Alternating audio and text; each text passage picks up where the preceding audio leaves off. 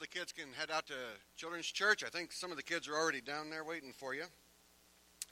I'm heading out this week to my folks' house up in Wisconsin, so I just wanted to say Happy Thanksgiving before I head out to you, and I hope that your time with your family is a blessing.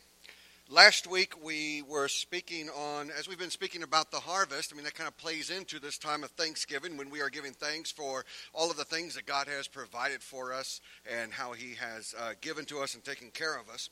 Last week we talked about the laws of the harvest, that it is with the measure that we sow that we will receive. It is the kind that we sow that we receive. So if we sow forgiveness, we will reap forgiveness. If we sow kindness, we will receive kindness. If we sow love, we will receive love. If we sow judgment, we will receive judgment. The season for working and reaping are different. So we are in the process of scattering seed, sharing the word, reaping, all of those things right now. But we cannot expect instant results for what we do. And then lastly, the yield is cumulative. It is all the little things that we do along the way that build up to what is remaining at the end. God said it, I think, in a fun way, where He said, you sow the wind, but you reap the whirlwind. Meaning, all your life you do these little things, whether dark or good. What you don't realize is they are all piling upon each other, so that when the day comes and it is all fed back, all of those little winds are a whirlwind, and they will either crush you or lift you, one of those cases. Now this week we're going to talk about the harvest feasts. I'm kind of excited about this because I knew some of this, but I saw some connections this week that I hadn't seen before. I want to paint for you a picture of the harvest and the celebration as the Jews understood it, and then apply it forward to us as Christians as well. What we're going to do is we are going to be in Leviticus chapter 23. I want to put the pertinent verses up on the screen this morning, but if you want to follow along in your Bible, please feel free to do so. In Leviticus 23, God gives the instructions to His people on the festivals throughout the year that they are supposed to be celebrating. 3 of these are harvest festivals. So half, basically, are harvest festivals, acknowledging and honoring what God has done for them. We're going to see how these apply to us. Let's just get into it because it's going to be fascinating. All right, Leviticus chapter 23, verses 4 to 26. Here we begin with the first one. These are the appointed feasts of the Lord, the holy convocations, which you shall proclaim at the appointed time for them. In the first month, on the 14th day of the month at twilight, is the Lord's Passover. And on the 15th day of the same month is the feast of unleavened bread to the Lord. For 7 days you shall eat unleavened bread. Okay? So they begin their year, their calendar year, the same way they began as a people. So the Jews found themselves, they were in Egypt, and they had flourished there over 300 and some years. They had been made slaves. Well, God sends Moses and Aaron to come and to rescue the people out. It is in this time that the first of the celebrations, as you see, was Passover. It was on the 14th day. Passover commemorates the day that the liberation of the Jewish people from slaves into a new nation really began. And it was the 10th plague, the 10th of the 10 plagues that God performed in the nation of Egypt. When Pharaoh would not let them out, the final one was God was going to send, and did send, the angel of death to visit through the nation and to reap, if you will, to remove from life the firstborn male of every household. Now, in order to spare His own people from this, He gave them an instruction that if they would sacrifice a lamb, they could put the blood above and around their doorposts. They could put it above their windows. When the angel of death came through and saw blood on the door or on the window, he would pass over that house, and he would not take the firstborn that was within. So that happens, the Jews cover their doorposts, cover their windows with this blood, and when the angel of death comes through, they are all spared, but the firstborn male of every Egyptian household perishes that night. And so they remember the Passover. God, that's the first thing he wants them to begin their year with, to remember, is that you remember the Passover. That provision was made by God, that you were spared by blood, death. Well, the next day, as Pharaoh gets up and he wants them out, he wants them gone. God gave instruction to his people. Do not delay. Do not even take the time to fill your bread with leaven. Don't even take that time to cook up bread. Just grab it and go. Just get out of the nation.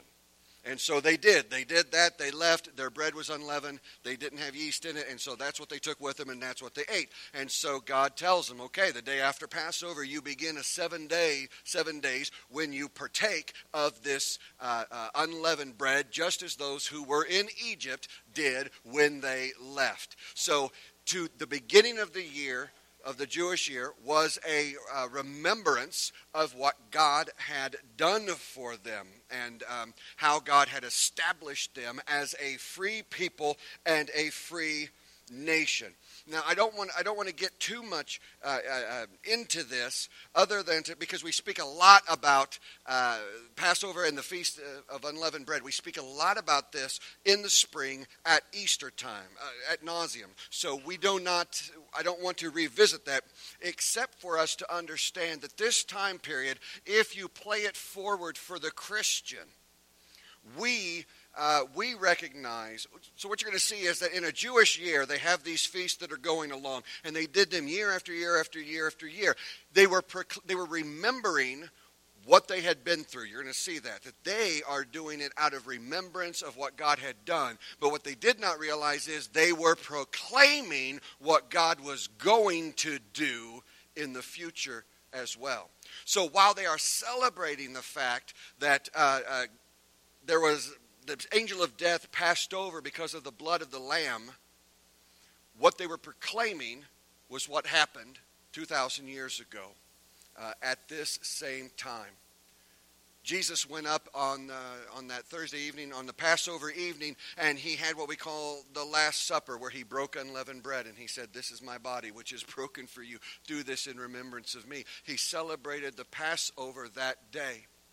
The Feast of Unleavened Bread began the next day, the day he was crucified, when his body, the unleavened bread, was broken for us.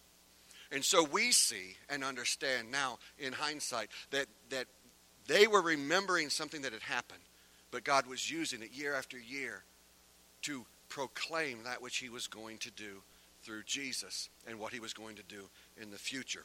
That's going to play out. So let's get to the next one. Leviticus chapter 23. Let's go verse 9 to 13. And so the Lord said to Moses, "Speak to the people of Israel and say to them, when you come into the land that I give you and reap its harvest, you shall bring the sheaf of the first fruits of your harvest to the priest, and he shall wave the sheaf before the Lord so that you may be accepted. And on the day after the Sabbath, the priest shall wave it.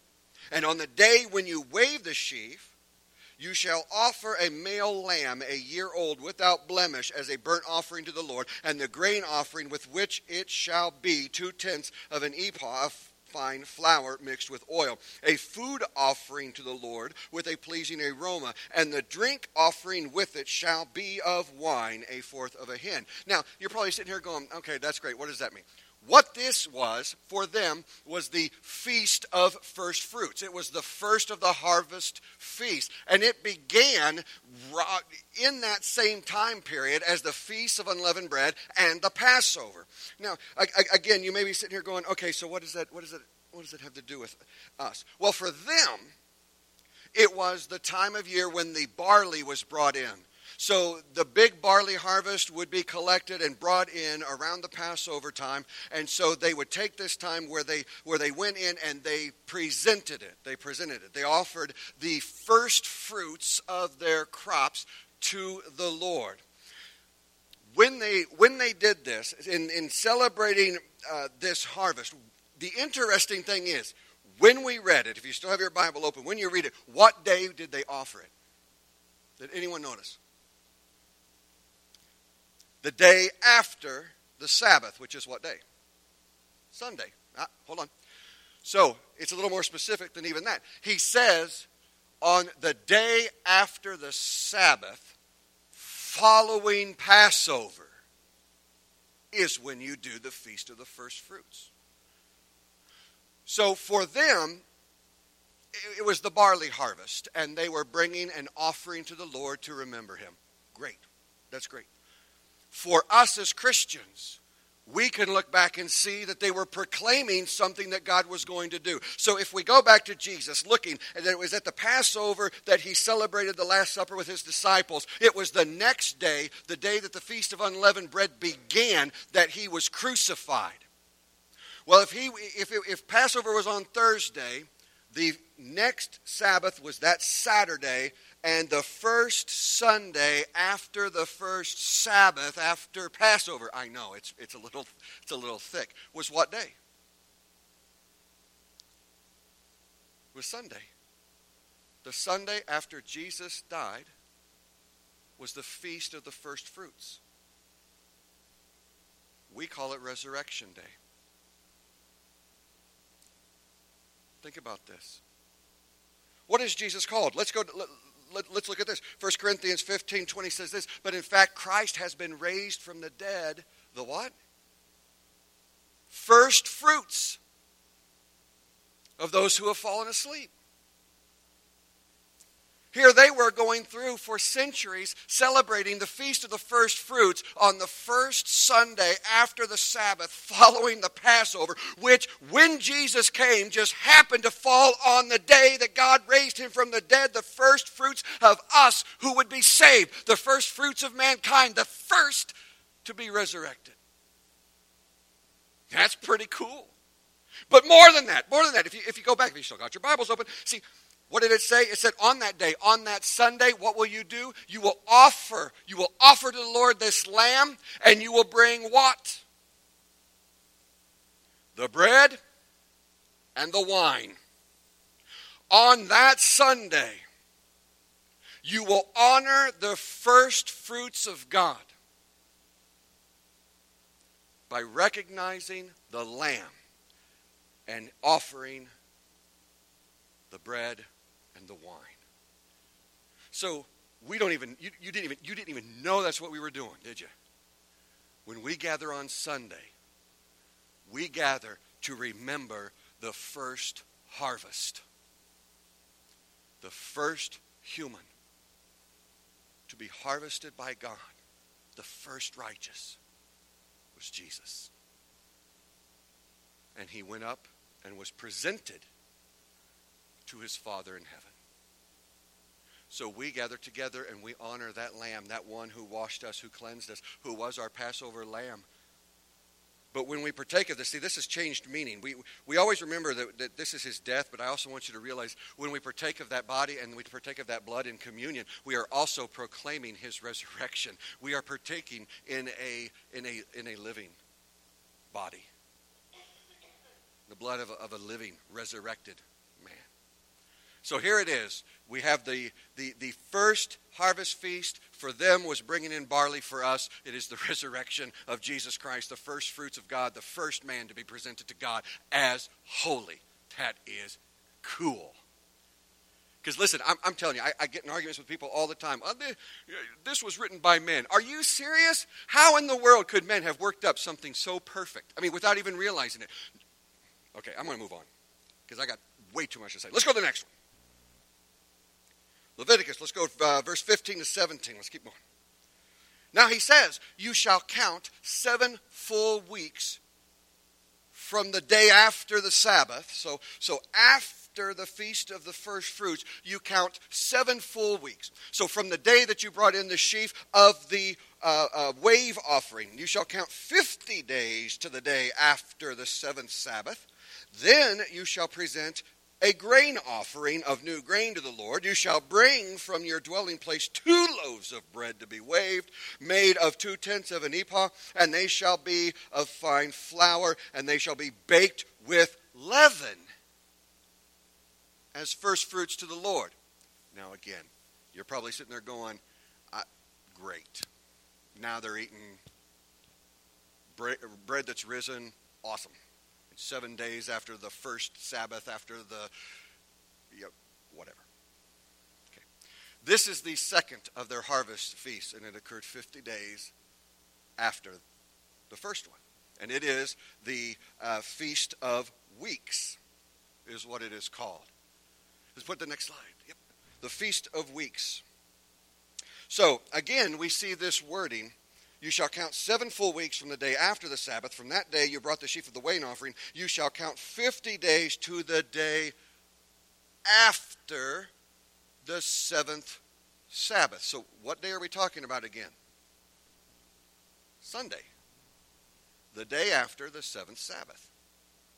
So 50 days after the Feast of the First Fruits on Sunday, you celebrate the Feast of Weeks. Now, what was it for the Jews? The Jews, this was the time of year, 7 weeks later, this is when the wheat harvest came in. And so as they harvested the wheat from all of the lands, they were to come in and they were to honor God by making bread, this time with leaven, which is important because it was unleavened before. Now it's leaven. What's changed? We're going to get to that.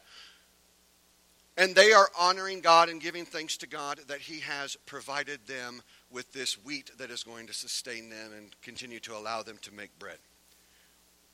What is the Feast of Weeks for the Christian?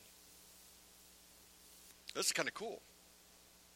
The Feast of Weeks is known by a different name in the New Testament. Does anyone know what it is? 50 days after the resurrection of Jesus, they celebrated Pentecost. Let's read what happened that day. What happened that day? Acts 2, 1-4. When the day of Pentecost arrived, they were all together in one place. And suddenly there came from heaven a sound like a mighty rushing wind, and it filled the entire house where they were sitting. And divided tongues as a fire appeared in them and rested on each one of them. And they were all filled with the Spirit and began to speak in other tongues as the Spirit gave them utterance. Romans 8, 22-23. For we know that the whole creation has been groaning together in the pains of childbirth until now. And not only the creation, but we ourselves, who have the first fruits of the Spirit, groan inwardly as we eagerly await for adoptions as sons, the redemption of our bodies. And James 1:18, of His own will, He brought us forth by the word of truth, that we should be a kind of first fruits of all of His creatures. So what is Pentecost for us? What is the Feast of Weeks? What is the second harvest? If Jesus was the first harvest and Pentecost was the second harvest, what happened that day? That day, there were 120 people sitting up in the upper room who were waiting. Jesus had said, go and wait for something to happen. They had no idea this was coming. That's the brilliance of it. God knew what was going to happen because He said, what I want you to do is I want you 50 days after, on this day of Pentecost, you bring in the wheat harvest. And this time, you don't just make 1 loaf, you make 2. And this time it isn't unleavened. It's fully leavened, filled with yeast, so that it rises when you bake it. So on that day, those 120 people, suddenly the Holy Spirit of God falls from heaven, fills them up. Tongues of fire land on top of them. They begin to go out and they begin to speak and preach and do things they never could have done before. What we see in the Feast of Weeks, they were celebrating the harvest of the wheat. When Jesus looked around Himself, He specifically said this. What did He say? He said, open up your eyes, look to the harvest. The harvest fields are what? White. It says ripen some, but He says they're white. Do you know what crop turns white when it's ready to be harvested? Wheat. Jesus is directly connecting to them. He's saying, look around. The Feast of Weeks is ready. The harvest of the righteous is ready. Consider, when we are presented to God, we have had our soiled clothes, our dirty clothes, our immature, stained clothes removed. We have been washed white. We've been washed white by the blood of the Lamb, which is kind of a weird imagery in and of itself. But the end result is the multitude is all there dressed in white. Perfect harvest. Jesus was connecting. Right now is the second harvest. That's the harvest you and I are called to. This is the one where Jesus said, pray to the Father that he will raise workers for the harvest. Do you not look around and see that the fields are white and they're ready for the harvest is now. This is the second harvest where Christ was the first. He was the first of the righteous who was taken by God. But now we see on Pentecost, boom, there they are. God has claimed these as his own. Filled them with the Spirit. That's that leaven that you see, right? The rising of the bread. Bigger. And why 2 loaves instead of 1? Why does he specify 2 filled loaves? What did Jesus say? Where 2 or more are gathered, there I am. Centuries before, they had no idea. They were celebrating the wheat harvest and had no idea that all of the things they were instructed to do were all pointing to this time right now. Where 2 or more are gathered, Jesus is here. We have been claimed, reclaimed, reborn. We are new creatures, a new nation, a new people. And every time we go out, every time someone who is lost, who is damned, someone who is not saved finds their way to Christ, what does it say happens in heaven? When one sinner turns, the angels rejoice. It is a celebration. They are welcomed in. Right now, we are in the Feast of Weeks, a perpetual Pentecost. We are workers in that field. The old hymn books, old ones, none of the new ones have them. The old ones had tons of harvest songs because they had a mentality that the work of the church was that harvest. We are harvesting right now and gathering for Christ, his own people. Okay, cool. Let's keep going. Leviticus, going back 23 to 25. And the Lord spoke to Moses, saying, "Speak to the people of Israel in the 7th month." So now we're ending. We're in the 7th month. It says, "Speak to the people of Israel, saying, in the 7th month, on the first day of the month, you shall observe a day of solemn rest, a memorial proclaimed with blast of trumpet, a holy convocation. You will not do any ordinary work, and you shall present a food offering to the Lord." This is the Feast of Trumpets.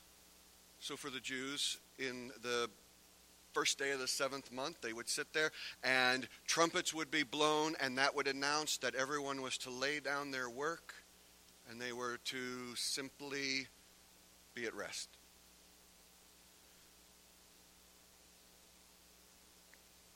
That's what it meant. I don't know of any deeper meaning. What is the Feast of Trumpets to the Christian? If we are in the if Christ's death was the Passover, if the feast of unleavened bread, and especially the feast of first fruits, was the resurrection of Jesus, and the Feast of Weeks was Pentecost, and we are now in the Feast of Weeks, we are in the process, we are in that second harvest. What is the Feast of Trumpets? It's not a harvest celebration. It's just another one of their feasts. What is that? Because it's in our future. Well, it's at the end, and you're going to see the next ones come rapid pace right on top of each other. 1 Thessalonians 4:16. For the Lord himself will descend from heaven with a cry of command, with the voice of an archangel, and with the sound of the trumpet of God. And the dead in Christ will rise first. After the second harvest is finished, the trumpets blast, all the work gets laid down. Your jobs, your efforts, the harvest of this earth. When the trumpet blows, it's all laid down. And we are done with the period of work. Let's go back to the next one. So what follows the Feast of Trumpets? 26 to 28. And the Lord spoke to Moses, saying, Now on the 10th day of this 7th month is the day of atonement, and it shall be for you a time of holy convocation, and you shall afflict yourselves, and present a food offering to the Lord, and you shall not do any work on that very day, for it is the day of atonement, to make atonement for you before the Lord your God. During this time, when the Jewish people celebrated it, they had... This is in the history. When they celebrate this day, they recognize during this period that by the end they are going to be judged. And so they are to afflict themselves. And this is where they go and they fast and they pray and they deny themselves. And they go through symbolic purifications and confessions and repentances and penances, different ways that they are trying to make up for all of the sin of their past, because they understood, and the teaching said that at the end of the Day of Atonement, on the Day of Atonement, is when God opened up the book of life and wrote in it finally what your year had been. Were you righteous or were you wicked for that year? That was the concept behind the Day of Atonement. So every year when the Jews do this, they do it kind of toward the end here, and they are trying to make amends for their sin. What is the Day of Atonement that is awaiting us after the trumpet blows? We don't call it the Day of Atonement. We call it the Day of Judgment. There is a day of judgment that awaits.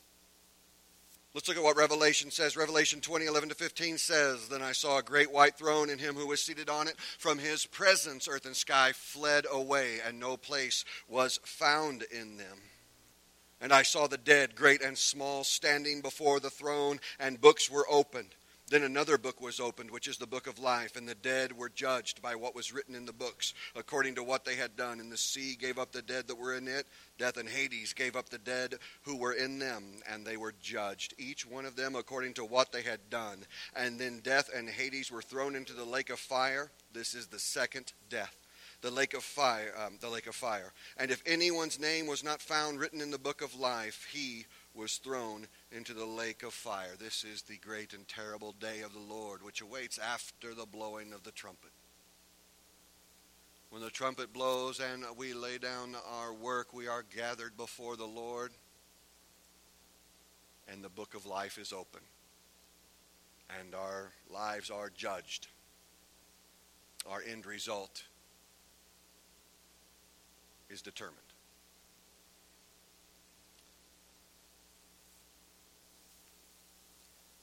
But there's one more festival that's listed in Leviticus after the Day of Atonement.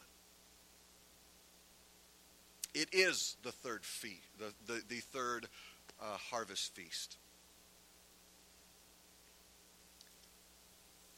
In verse 39, on the 15th day of the 7th month, when you have gathered in the produce of the land, you shall celebrate a feast to the Lord 7 days. On the first day shall be a solemn rest, and on the 8th day shall be a solemn rest. And you shall take on the first day the fruit of splendid trees, branches of palm trees, and boughs of leafy trees, and willows of the brook, and you shall rejoice before the Lord your God for 7 days. You shall celebrate it as a feast to the Lord for 7 days in the year. It is a statute forever throughout your generations. You shall celebrate it in the 7th month. You shall dwell in booths for 7 days. All native Israelites shall dwell in booths, that your generations may know that I made the people of Israel dwell in booths when I brought them out of the land of Egypt. I am the Lord your God. This is called the Feast of Booths. It is the third harvest feast. the third harvest. For the Jews, it was a time, this harvest was the fruit harvest. The harvest of vines, the harvest of trees. So any of the fruits, vegetation, things like that they brought in, they weren't the barley, they weren't the wheat, these are the fruits. And the fruits are gathered together. And during this time, they were to thank God for the fruit and what he had provided for them. They were to stay in booths, and they were to remember. It kind of went full circle now, back to Egypt. They were to remember, now being far separated from Egypt, they were to come back and remember what it was like to not have a home, not have a land, and they had to live in tents. So it came full circle. For us, following the day of judgment, the Feast of Booths had another name, and that was the Feast of Ingathering, where all of the fruit is gathered together. It is brought in. And that's really what we see, that there is one final harvest that is waiting for us. Let's read Revelation 7, 9-10. After this I looked, and behold, a great multitude that no one could number, from every nation, from all tribes and peoples and languages, standing before the throne and before the Lamb, clothed in white robes, with palm branches in their hand, and crying out with a loud voice, "Salvation belongs to our God who sits on the throne and to the Lamb." If you have your book still open, when you look back at the instructions on the Feast of Booths, it's the only one where they are told to party. All the others were bring sacrifices and bring offerings and just lay still and don't do anything. That's pretty much the instructions of all the others. Until you get to the Feast of Booths, let me go back. Let me read it. Where he says, you are to grab the branches of palm trees, leafy trees, the willows of the brook. You're going to rejoice. You're going to wave them. You're going to celebrate in the seventh month. They celebrate. It's the only one where they are told to party and praise and celebrate, to dance and to wave, to be excited. It's the only one. And then we get here to the end, when those who have fruit to present to God, we who have fruit to present, we are not just gathered before him, we have fruit to present, and he gathers us together in the new kingdom. We are brought together with him, and what did it say in Revelation? We are in white robes, and we come with the branches, and we are celebrating, and we are just excited.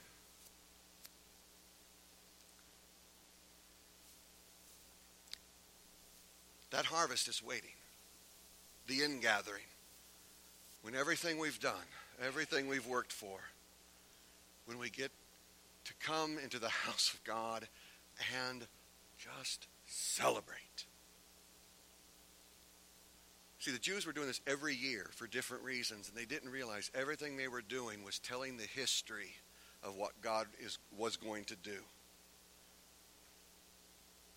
Christ was sacrificed on the Passover. He was raised as the first fruits, taken to God and harvested. On Pentecost, God has began the harvest of humanity that we are participating in. But when the trumpet blows, we lay all of that work down. That harvest is over. We approach the throne of God, and we will face the day of atonement, when the book is opened and those who have fruit to present to the Lord are brought in, the final harvest, the Feast of Booths.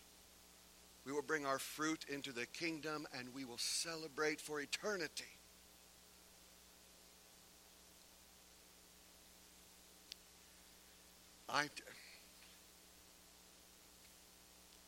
Now this passage is going to make sense now. Now that you see that there's these three harvests.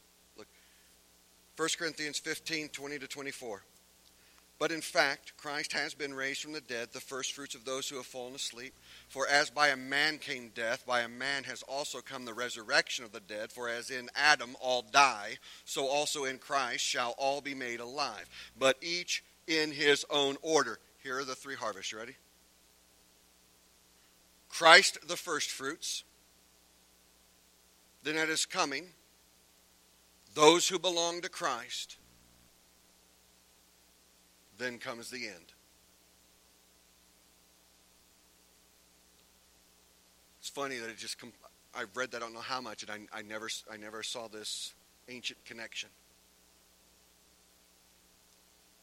Christ is the first fruits. The church is the second harvest.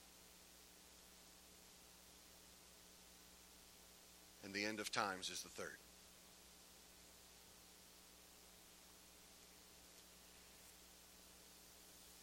This all is important to me and hopefully important to you because of this. When we come to the time of Thanksgiving, it's our harvest celebration. It's the one that we have.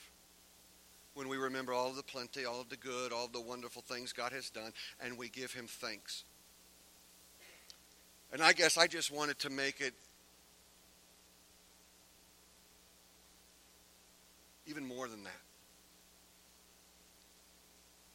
That when you gather with your family, you can actually celebrate the first harvest, that Christ was raised from the dead as the first fruits of God. That we are in the second harvest. Look, in this room, you are a part of that harvest in white robes. And we are workers in this harvest, and with every person who ever comes to Christ, that harvest increases. We are a part of something amazing that we should be grateful for.